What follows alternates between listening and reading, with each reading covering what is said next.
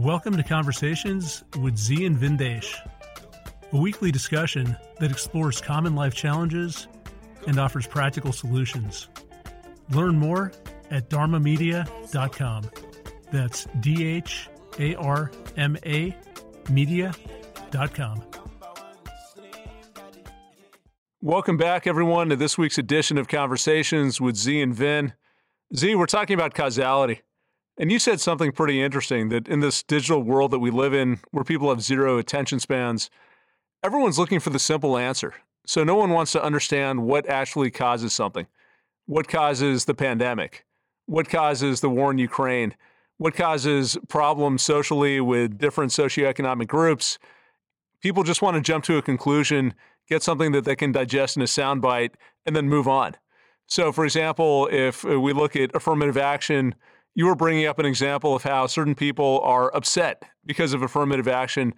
And the idea is, well, this is denying access to the best person, the best student. And yeah, it's a very simple story that we can hold on to, but then you have to ask, what does it mean to be the best? And what is the legacy that certain people have been subject to? So if you've been disadvantaged for generations, then maybe it's harder for you to compete. And I like the way that you put it, Z. It's kind of like running a race with a backpack full of rocks. So yeah, you may not come in first place, but you're, of course, putting in more effort than the winners, and you need some sort of fair comparison. And if you don't have that fair comparison, maybe you have some policy to say that, okay, these people with the rocks on their backs, we're going to give them a medal. We're going to give them an extra award.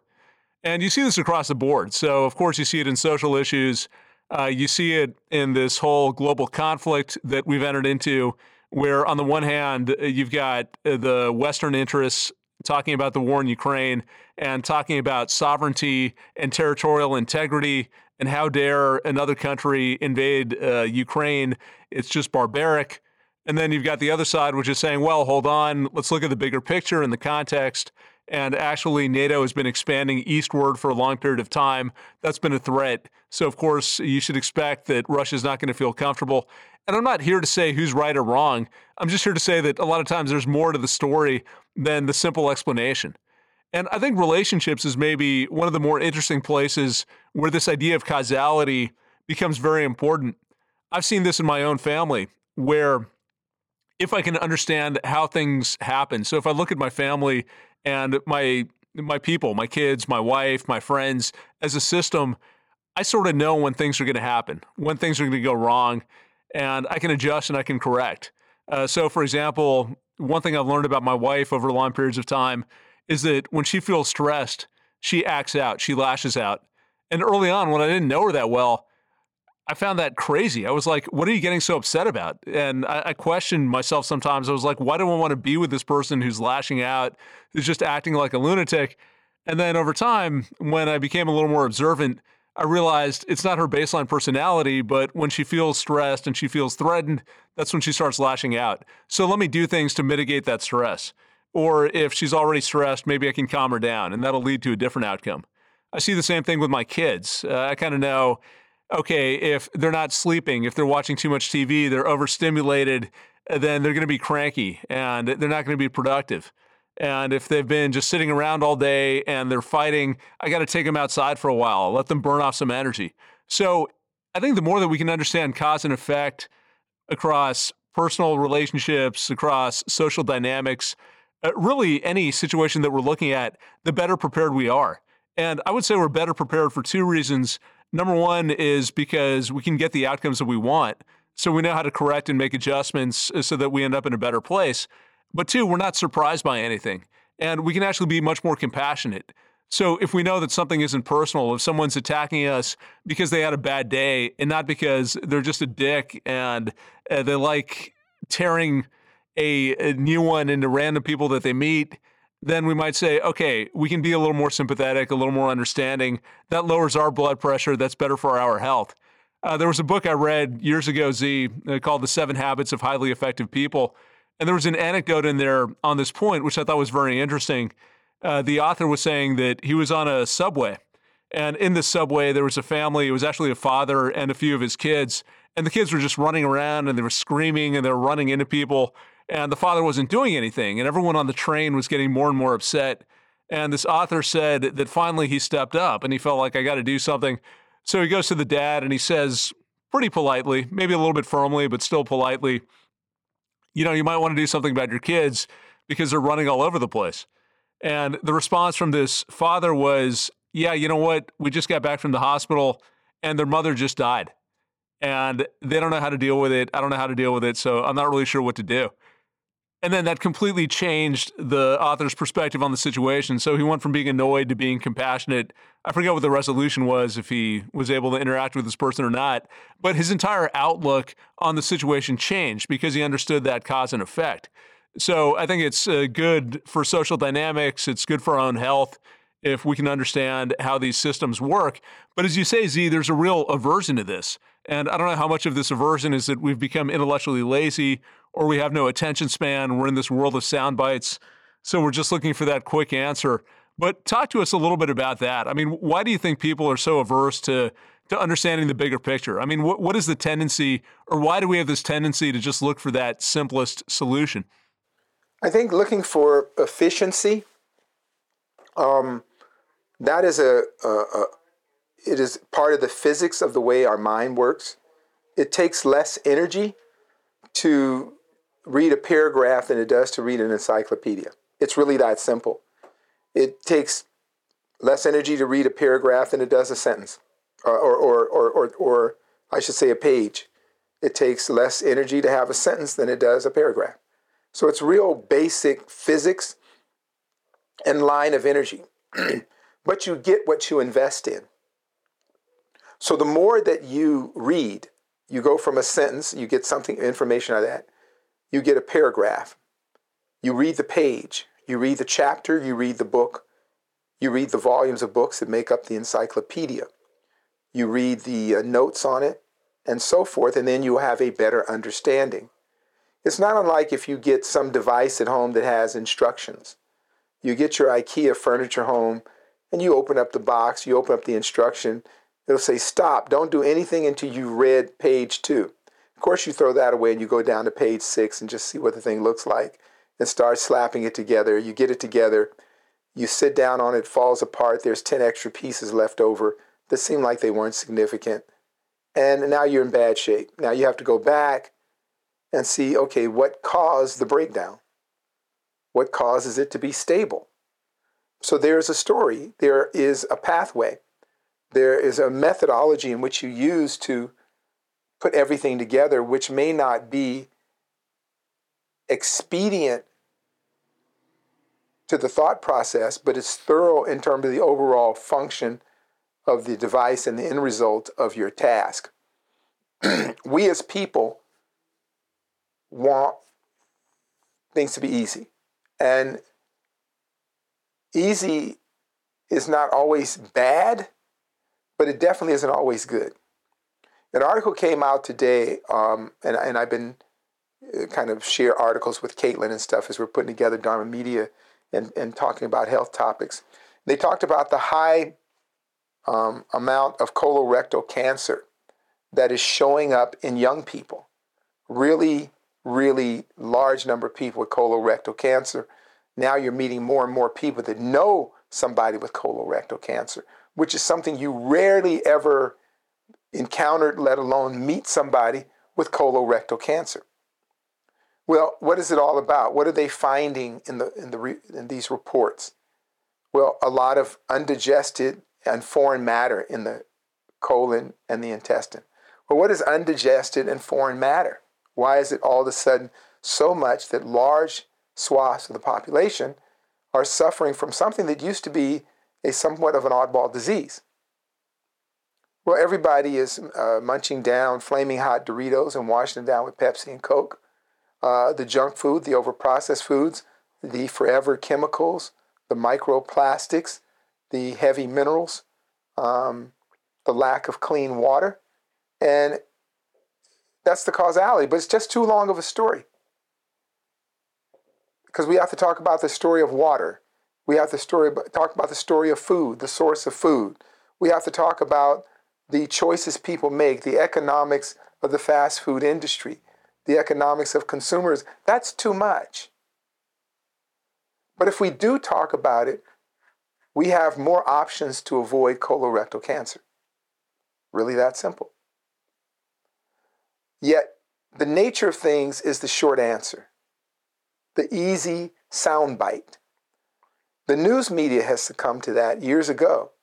There's no real news stories. I recall, let's say back in the 60s, when you watched the news was very boring in a sense. It gave you information. When it came to politics, it would give you both sides or opinions of politicians. It would give you two sides. They said this and these said that. They don't do that. Now you have each outlet of the media is biased towards a particular political affiliation.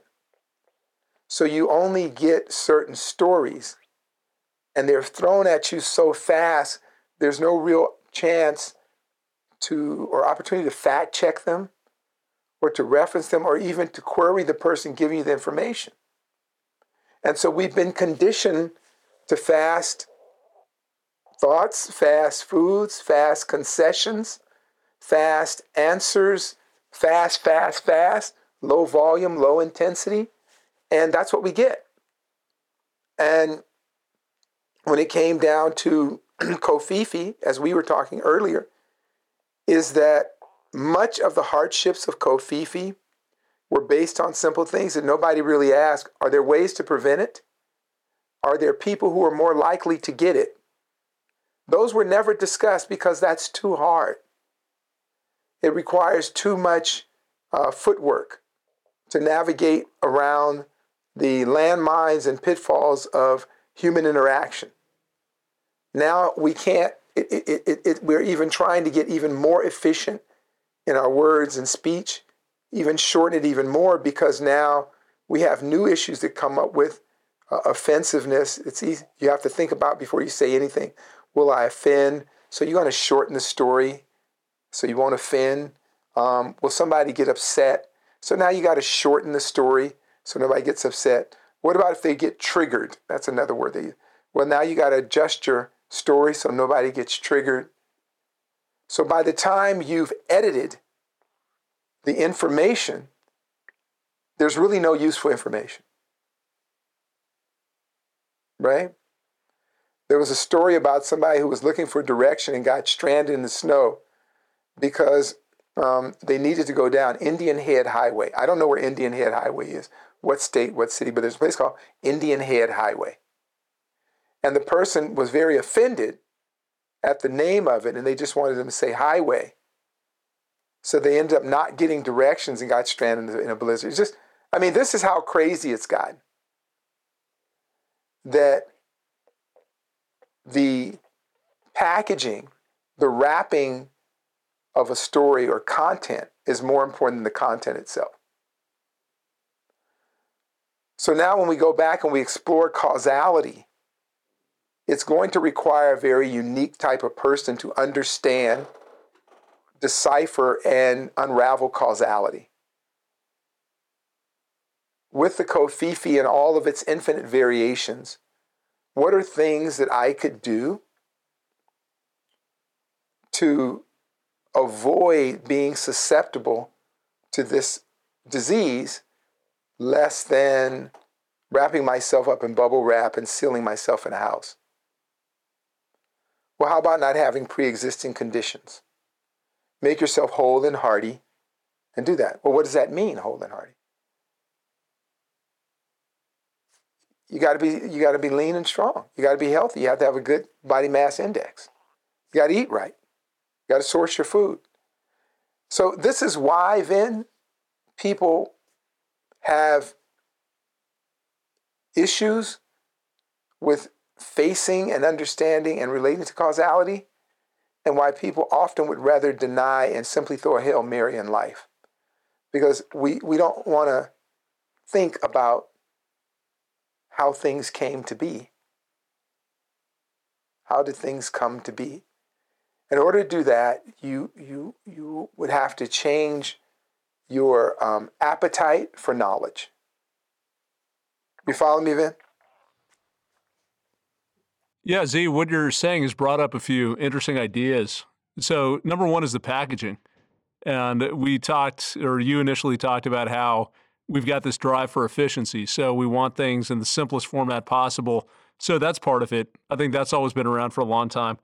The other issue that you also touched on is certain things are offensive. So not only are we looking for simple solutions, but things that we don't want to hear, even if they are simple, we cut them out because they're called Indian head instead of head or whatever. And they're all sorts of topics and terms and explanations that are off limits that we're going to filter because we just don't want to hear them. And that we've gotten into the state where if we find something offensive as a society, we tend to withdraw from that. Instead of engaging, instead of discovering, we tend to withdraw, we shut it out. So you put those two things together and it really limits the amount of information that you can consume. And not only does it have to be simple, which means by definition that you're going to miss a lot of the nuance, but it's got to be packaged and framed in the right way. It's got to contain opinions that you find acceptable. And so that really means that you're not ingesting anything intelligent. I mean, you might, it could be just by chance that the information that you take in happens to be correct and happens to help you. But chances are it's not going to be because you've constrained this problem to such an extent. You're only willing to search such a narrow part of the overall universe that you're not going to find something that's helpful. So that's observation number one. I think the more information we can ingest, the more of these constraints that we can relax, the more comfortable we are with conflicting ideas. Because part of it is efficiency, but the other part is just that we're uncomfortable having partial explanations or conflicting explanations, or as we were talking about earlier, Z, saying there's certain things that I just don't understand, or there's certain things that I'm not going to have a point of view on because I don't have enough information. That makes us feel uncomfortable. And maybe it's a form of insecurity, as we talked about, or a need for control. So we'd much rather have an answer that we can anchor to, and that means that we're going to miss out on a lot of truth and a lot of explanations that might be able to help us. So that's one thing that comes to mind. The other, which I think is interesting, is let's say that we really care about efficiency and that's our ultimate goal. I think we have to distinguish between short-term and long-term. And you touched on this as well because you mentioned investment. I think that's a good word. If we're always looking for the simple solution, maybe it doesn't cost us anything in the moment to take that simple solution. But over the long term, it means that we're not fixing the actual problem. You guys, when I say you guys, I mean all of us, but day to day, it's you and Caitlin on the Dharma side. I think Caitlin must have put out this reel that I saw the other day on Instagram, where Z, you were talking about showing up. So you said something like, people always ask me, how do I get in shape? How do I improve my diet? How do I get my life back under control? And your advice was, I always tell people, you got to show up. Make sure you show up. And I almost put a comment in there saying, can't you sell me a pill? Right? Or is there like some medication I can take for showing up? Because no one wants to do that. It's too hard. So we just want that simple solution. So yeah, you get the simple solution and you feel good and you're like, okay, cool, I've got this under control. But then nothing really changes. And in fact, your health goes in the wrong direction and you die some horrible death. Or do you think about a family situation and you've got kids and the kids aren't responding to what you're saying, so you just start yelling at the kids. It's like, I'm going to force them to listen to me. I'm going to force them into line. And so you start just shouting at them, sit down, do your homework, but you're not dealing with the underlying issue. And I found this with my oldest. She's got some issues around anxiety. And if she's in the wrong mood, so if she's in this anxious, panicky mode, it doesn't matter what we say. Like, we can say anything, we can do anything, we can force her to sit down. She's not going to be able to concentrate. She's not going to be productive. I mean, she could spend 3 hours and it would be a waste of 3 hours. So my whole thing for her, after observing this dynamic for a while, is to get her to a point where she's in a calm state of mind. That to me is actually much more important than her doing the work, because I know she can do the work. I know that if she's calm, she's bright enough, she's creative enough, she can figure it out. And I've seen this over and over where she might complain about something for 20 minutes or throw a fit and say, oh my God, this is so hard, I can't do it, I don't know what to do. But then when she actually sits down to do it and gets out of that state of mind, she'll do the problem in 15 seconds. I mean, it'll be trivial. It's like the answer will just come to her right away. So my whole thing is to make sure, and it's funny, she just stepped into the room, so she's listening to what I'm saying, and she's giving me this really mean face. She got back from Taekwondo. She might punch me somewhere. Hopefully. I'll be all right and can continue this podcast. But anyway, it's another example of understanding the underlying conditions. And if you understand cause and effect, you can deal with the situation better. But this desire that we have, Z, as you're saying, for getting the right packaging and getting the simple solutions means that we're intellectually limited. It means that we're going in paths that aren't going to serve our interests at all. They're going to set us back because they're going to waste time. They're going to allow us to continue with our bad habits. Usually they're going to profit someone else. So they'll benefit whoever's selling us some crap solution that doesn't work.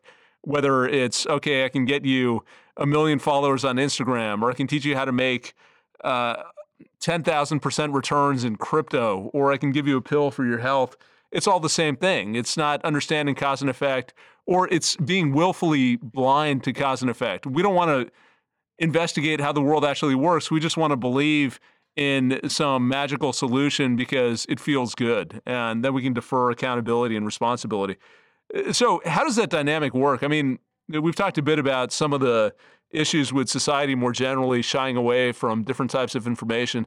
But how does it work if I'm in this pattern and I keep on going after the wrong solution and it keeps on doing me no good? And so you take the example of the bad diet and your health just keeps on going down and down, but you think you're okay because you're following trusted medical advice and you're taking the right pills.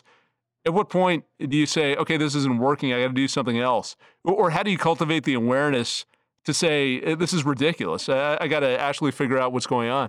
Well, Vin, when you are at a point in your life where you see that things aren't working, right? They always said the formula for insanity is trying to do the same thing the same way over and over and getting the same results, hoping you're going to get different results. At some point, you have to acknowledge you're crazy.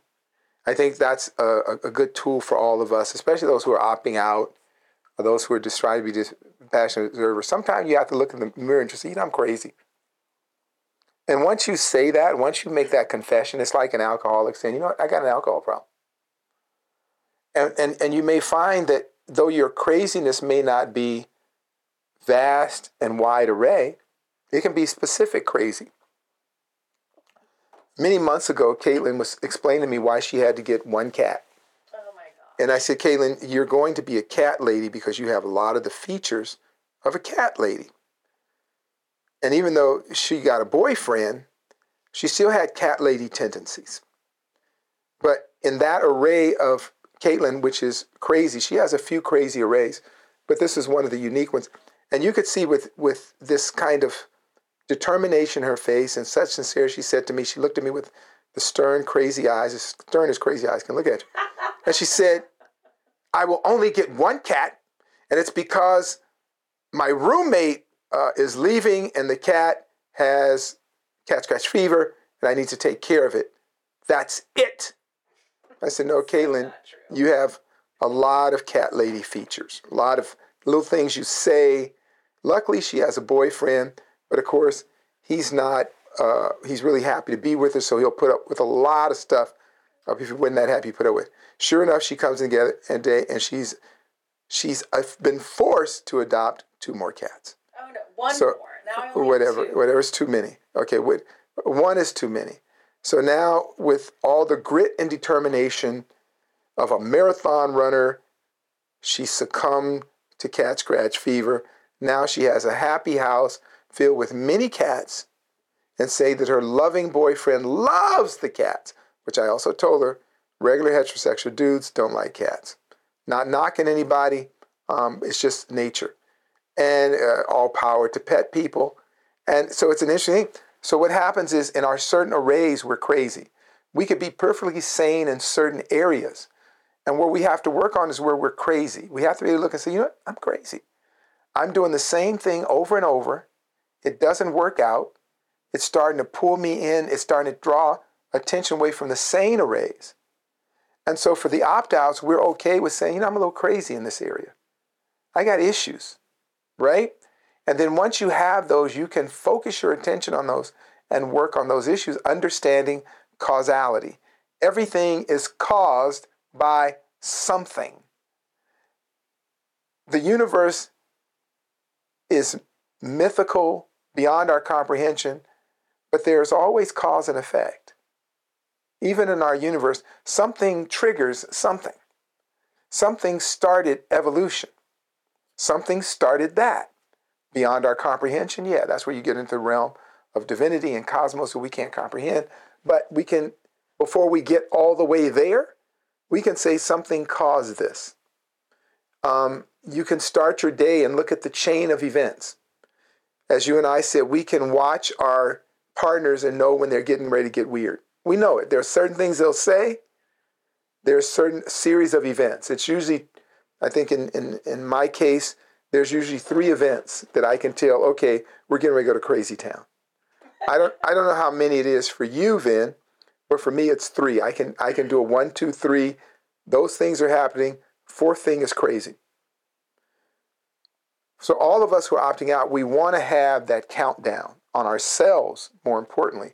But it's also important to know your kids, your spouses, family members, and people in your inner circle when they're going to lose it. You know what I'm saying? Here's the thing that's going to change the course of the day or the week for us. Here's the thing that's going to disrupt harmony. Because causality is dispassionate.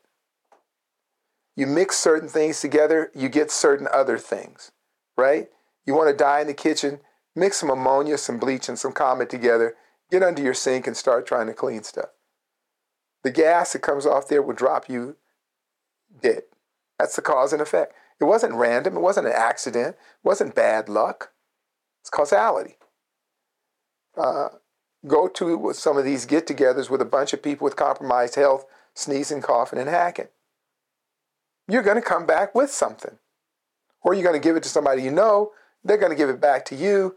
And here you go. You're going to have a hoarse voice like Z for 2 or 3 weeks. By humbling ourselves and always saying, okay, here are the ingredients of this outcome. Here are the causes to this event. We can then be our own alchemist in terms of the outcomes of situations. Of course, you don't have control over what other people do. But as you see things leading to crazy town, you know how to hunker down. That's what I do at home. My wife would say certain 2 or 3 things. I say, okay, let's get ready for a bad week, bad 2 weeks, bad month. Or let's just write this one off the calendar. And with all of us, when it comes to the thing we did, Caitlin, on showing up. Showing up is a cause, right? It causes something. Whatever you show up for, you become that. Whatever you don't show up for, you become that. And it is very simple, it's very efficient, but it can be burdensome. Because remember, you can't go by a sentence or a paragraph to get understanding. One benefits from being committed to the whole volume of knowledge on a particular topic of subject. You don't need to know everything, but you need as much information as you can possibly have as you move forward, so you know what you're mixing up, right? You want to know all the ingredients of the cake you're making. That's going to determine if it's a good cake, if it's a messed up cake. You know what I'm saying? And so what I often use whiteboards. Caitlin knows that. I'm real big about whiteboards. Why do I like to use whiteboards in my personal life and teaching and learning? Is because it's like drawing a map to me. If we do this, we'll get to here, right? I put up a fitness whiteboard last year or whatever. If you do these things for this many days, you will be in shape. I think Caitlin did it for about a day or 2. But it does work. So, yeah, doing and not doing will lead to something that's done. That's just life. I always think about the kindness of humanity. That's being a little more human with people. So another one of the good guys, we've had Peace on our podcast. I think Peace's brother passed away of cancer. It's really sad. Young guy, was he 34, 35? Somewhere around there. Yeah, he was a young guy. And I've been on his case about reaching out to us to grieve and do all that. And every time someone passes away, and I've said this, it reminds me of how little time we have here. And you could live 99 years and you still wish you had another year. There would be, if you lived a good life, people would love you. Say, I wish you had a little more time. I wish you had a little more time. If you live 99 days, people say, oh, what a tragedy. The baby only made it 99 days. But whoa, that was a hell of a 99 days. We'll remember that for 99 years. That baby will live as long as the last person remembers him alive. So by knowing that and constantly focusing on the transiency of life and not being fooled by it, as the Buddha says, we can really look at what is the brew we're creating. What is the witch's brew we create of our everyday life, both gross and subtle. On the gross realm, we know now from all the medical reports coming out, colorectal cancer is higher, bones are thinner, testosterone, estrogen levels are whacked out. Nothing looks the same. Some more research came out and they said they were finding more and more men who were androgynous. So their hormone levels had reached a certain level where you would be considered androgyny. Right? So we've done it. As Charlton Heston said in the Planet of the Apes, they did it. They destroyed everything. They built the bomb with a cobalt casing, right? Charlton Heston, that's my Charlton Heston imitation. And that scene in the movie where he realizes that we really blew it as a people, as a species. We blew it.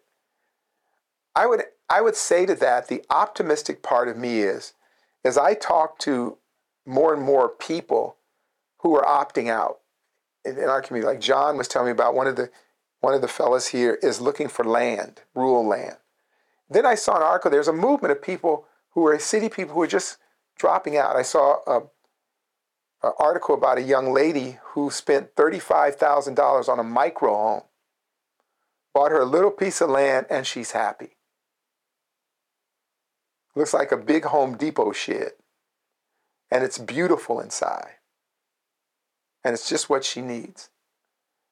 She's opted out. She's going to be okay. I was talking to the guy we just got vegetarian food at Beyond Vegan, right? Delicious food. And the man there was telling me that he had started a water business back in the early 90s, or let's say the teens. And it's crazy how fast time goes by. So in 2010, 2011, 2012, 2013, whatever. And he had been talking to his wealthier friends about a water business. They got water, that's ridiculous, we'll always have water. And now they're coming back to him, wherever they live, they've cut off the water. And they're bringing in water trucks. So there's no water. But for people who were ready for that, they already had their filtration systems and their catch systems in place. And they have enough water to get them through a few days. I'm not saying this from a dreaded Armageddon point of view, a survivor, the world's going to end any day, which it is. I'm saying it from the point of view of being in a mindset that you are not attached to this reality, so that as it dissolves, you're still well. You can still adjust. Your causality is a reasonable amount of preparation. Preparation is not about hoarding, it's about resource gathering. Resources are not just things, but they're knowledge. Knowing how to do things. Very important to know how to do things. Right? Because that can mean life, death, suffering, or prosperity. Add causality to that quadrant of the mind. Be okay looking at the array of self and finding in one of those quadrants of that array of the self is crazy town. Know when you're crazy. Know when you're doing something that makes no sense. And then own it. Then you can work with it. If you reject it and try to say that what is nonsensical makes sense, or what's crazy is sane, that's when you have a problem. Own your crazy, right? And you find that you have much more peace and stewardship of your life. Just own your crazy. And then you can see the cause of that crazy, the energy it takes up. Doing the same thing over and over, nothing changes. And then you can start to study it. What is my attachment to insanity? What is my attachment to my constrained lunacy? Because you're still high functioning, but you got weird stuff you do, or you're going through stuff. I go through it, you go through it, we all go through it, not to disclaim my madness. I want to claim it completely.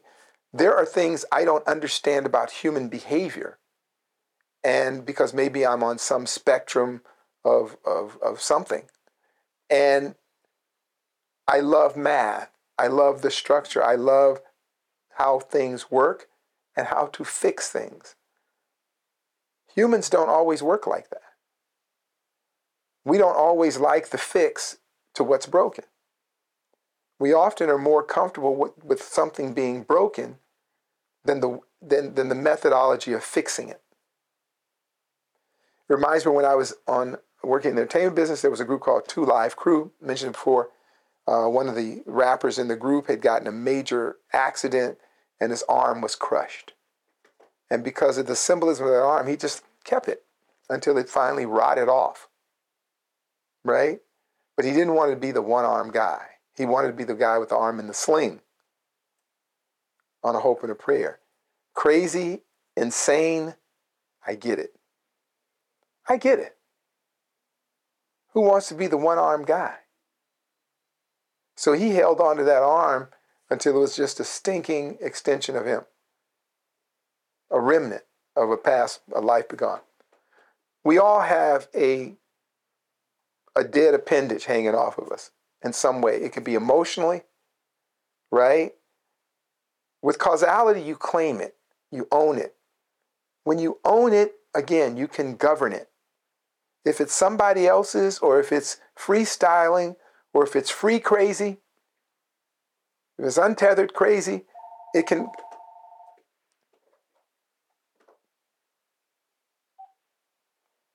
If it's untethered crazy, it can control your life and mess your life up. And it does every day. It can rob you of vital energy, vital effort. It can rob you of your resources, your productivity. I've experienced that myself. So try your best to understand causality. When we do that, again, we become the pilot and the captain of our own destiny. You follow me, Vin? Yeah, I think it's a very inspiring message. And I've thought this way. Actually, the way that I've approached life has changed along these lines. Because I feel like a lot of us are just either insecure or afraid. We're afraid of really investigating causality, maybe because we're not going to find an easy solution, and that's going to create some internal conflict. Or maybe we find the solution and, oh my God, we're responsible for our own problems. Who the hell wants that? Who wants to admit that all the things that we didn't get in life, all the issues that we have, the health issues, relationship issues, job issues, it's all our fault? Or even if it's not all our fault, there's a lot that we could have done to do things differently. So we hide from it. We hide from it and we take the simple solutions, or we blame someone else. And again, that might be a palliative for the ego in the short term, but long term it means that we have no agency. It means that we have no ability to correct course, to do anything better, to change, to evolve. And so if we can shift that mindset, Z, in the way that you're talking about, and own our crazy, and do that without judging ourselves, do that without any sense of shame, just recognize it is what it is, then we've got a lot more freedom. I mean, we got the freedom to do whatever the hell we want. I would almost put it a little bit differently, or at least provide a slightly different analogy, which maybe resonates with some people, where we're both a computer and the computer programmer. So this goes back to the dispassionate observer philosophy. We're a system, we're a human being that operates in a certain way, but we also have the ability to step back from that and observe ourselves and make changes. So if we're doing things that are crazy, either we can correct for that crazy, or we can change the programs, we can change our habits, our routines, and do something a little bit different, or we can bring in other people who can help us compensate. So if we're just not good at doing certain things, you've said this in the past, if you don't know how to get water, you don't know how to change a tire, make sure you know people who can do that so that you can still function and get through life. So if we start approaching life that way, which is that we're basically a machine, we're this organism, but we can step back, observe the behavior, and we're the designer, then at least in my view, it becomes a lot less personal. It's not like, oh, we're failures or we're defective or, oh my God, I'm to blame for all my problems. It becomes more of a puzzle to solve. Let me take a look at what's going on. Let me take a look at the reasons why. The more carefully I observe, the more research that I do, the better understanding I'll have, and the more ability I'll have to take my life in the direction that I want to go, which of course is what we all want to do. And this could be in everyday life. It could be in business. There's this hedge fund manager who's written a lot about how to build systems and build companies. He's done very well for himself. He's also built a pretty unconventional organization. And he's got principles which talk exactly about this point, Z, which is if you're in a company, you're in that company, but you're also the architect of the company. So you're one of the roles, and you can fire yourself. He says this explicitly, like if you're in a role and you're not delivering on that role, then fire yourself and bring in someone else who can do it. Because ultimately you care about the health of the overall system. You care about the outcomes. You don't care necessarily about the ego saying, yeah, I got to be the best at doing the math part of what we need to do, or I got to be the best salesperson, or I got to be the best whatever.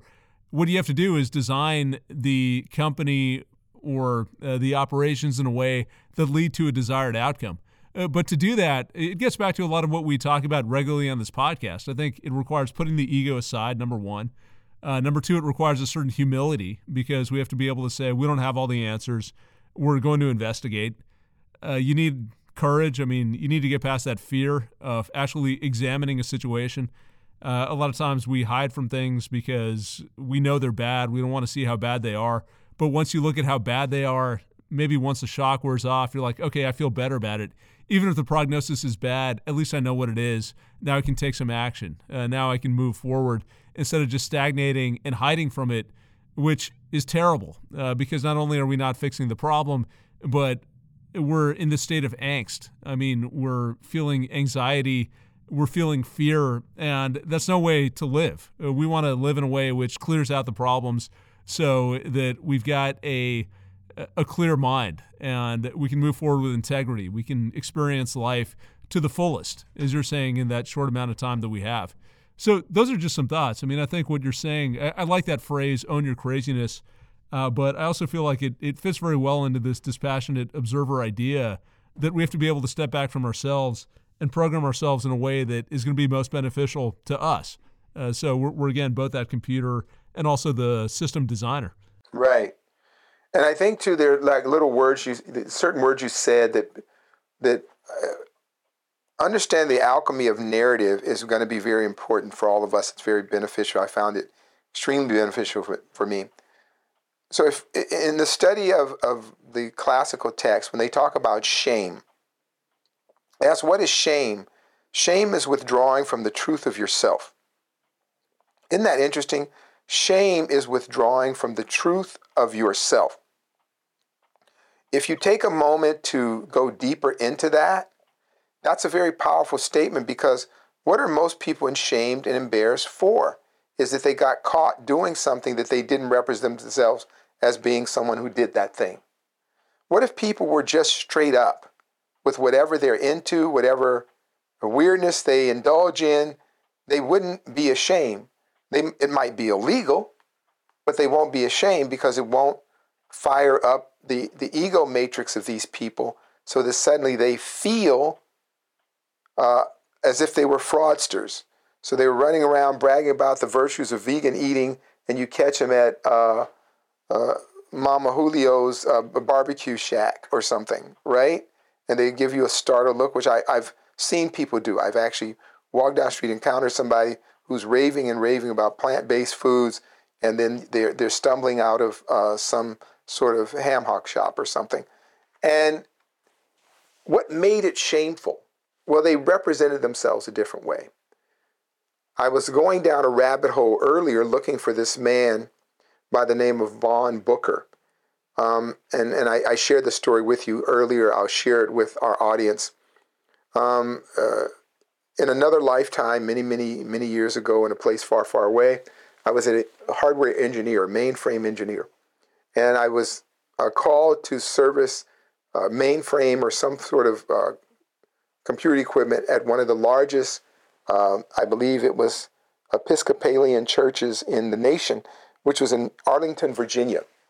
And for those who know me, you know I'm really, really not big on organized religions. I find them to be the source of most of human suffering. I have met very few people that proselytize religions that lived up to those religions. I found that wherever I've gone, where people tend to be very religious, they tend to be very hateful and just ugly all around. I do love scripture. I do love philosophy and ideologies. I believe that there is some areas of divinity in the cosmos that are beyond human interpretation or comprehension. With that being said, I don't like religious people. I don't like churches, synagogues, mosques, none of that stuff, because of the representatives are often such horrific people.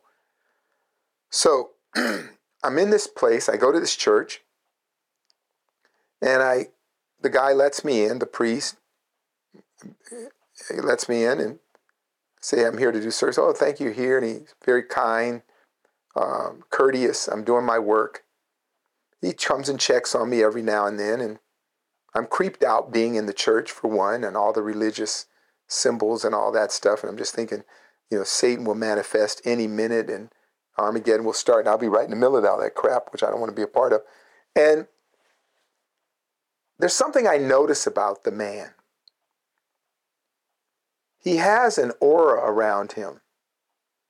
And as I told Caitlin and Tony, it's almost like you hear mantras or chanting or harps whenever he walks around. Just like in some kind of weird spiritual movie. Ooh, om, shanti, om. Wherever he walked, and he wasn't trying to project anything. He had on his Friar Tuck outfit, but he was a kind of a religious dude that they could get married, priest, but they could get married in this particular type of religion. And he has just an angelic presence. He brings me a glass of water. And I'm like, my God, there's something about this man that it feels so enlightening and so enriching, so spiritual. So after I finish my job and we're filling out the invoices, I say, hey, bro, can I ask you a question? He says, yes, friend. And even when he said, yes, friend, it sounded like he meant it. Like, dude, I don't know you. This is weird. And I said, how the fuck did you get into the religious business? You're a decent human being. That's what I said to him. I said, just like that. I said, how the F did you get into the religious business? You're such a kind and decent man. And he gives me this really warm, humble smile. And says, and he giggles and says, that's funny. I've been asked that a number of times, but not in the exact way that you said it. He went on to tell me a story. He said, I killed my wife. I said, okay, I'm waiting. Is that a metaphor for killing the Buddha on the road or killing the ego? What do you mean? Killing envy? He said, nah, I killed my wife. I said, what? He said, yeah, I was a young man. I was an archer. I was as an athlete. And I had a chance to go to the Olympics. I guess maybe 64 Olympics, 60, who knows? A long time ago. And he says, but my girlfriend, she came to me and told me she was pregnant. So I gave up all my hopes and dreams and knuckled down and got a bunch of low-paying jobs, 3 low-paying jobs. I had 3 jobs to give her a good lifestyle and to take care of our child. We had the baby. I worked hard. The marriage was horrible, as young marriages are. And it was nothing like what I thought, but I felt very responsible for having burdened this young woman with motherhood and not really thinking about it and everything. And so I did what I thought was right. He said one day he was coming home between jobs. He said he would come home, get a snack, shower up, sometimes even take a short nap before he went back to work. And he said a man was leaving his house. And as the man was leaving the house, he asked the woman, well, who's that guy? And she said, well, that's your baby's father, you idiot. You didn't know? You're not the dad of this baby, but you're the dumbest guy I met who would just not ask questions and take care of me. As she began to harangue him and say all kinds of, so he said as a meditation, he would go out and shoot targets with his bow and arrow set. And he couldn't take anymore. He snapped, he turned around and unloaded his quill of arrows into this woman, even shot her on the mattress. Apparently he had to take her out on the mattress because they couldn't get her off the mattress. And he called the police and he confessed to the crime and turned him over to the corrections, the prison system. After some time in prison, he had such a stellar personality, such a kind-hearted man that exuded humanity. I mean, the guy, he's dead now, I found out. I just found out looking for him. He died a few years back. But if you were ever in his presence, you felt you were in the presence of a holy man. That's the only way to describe it.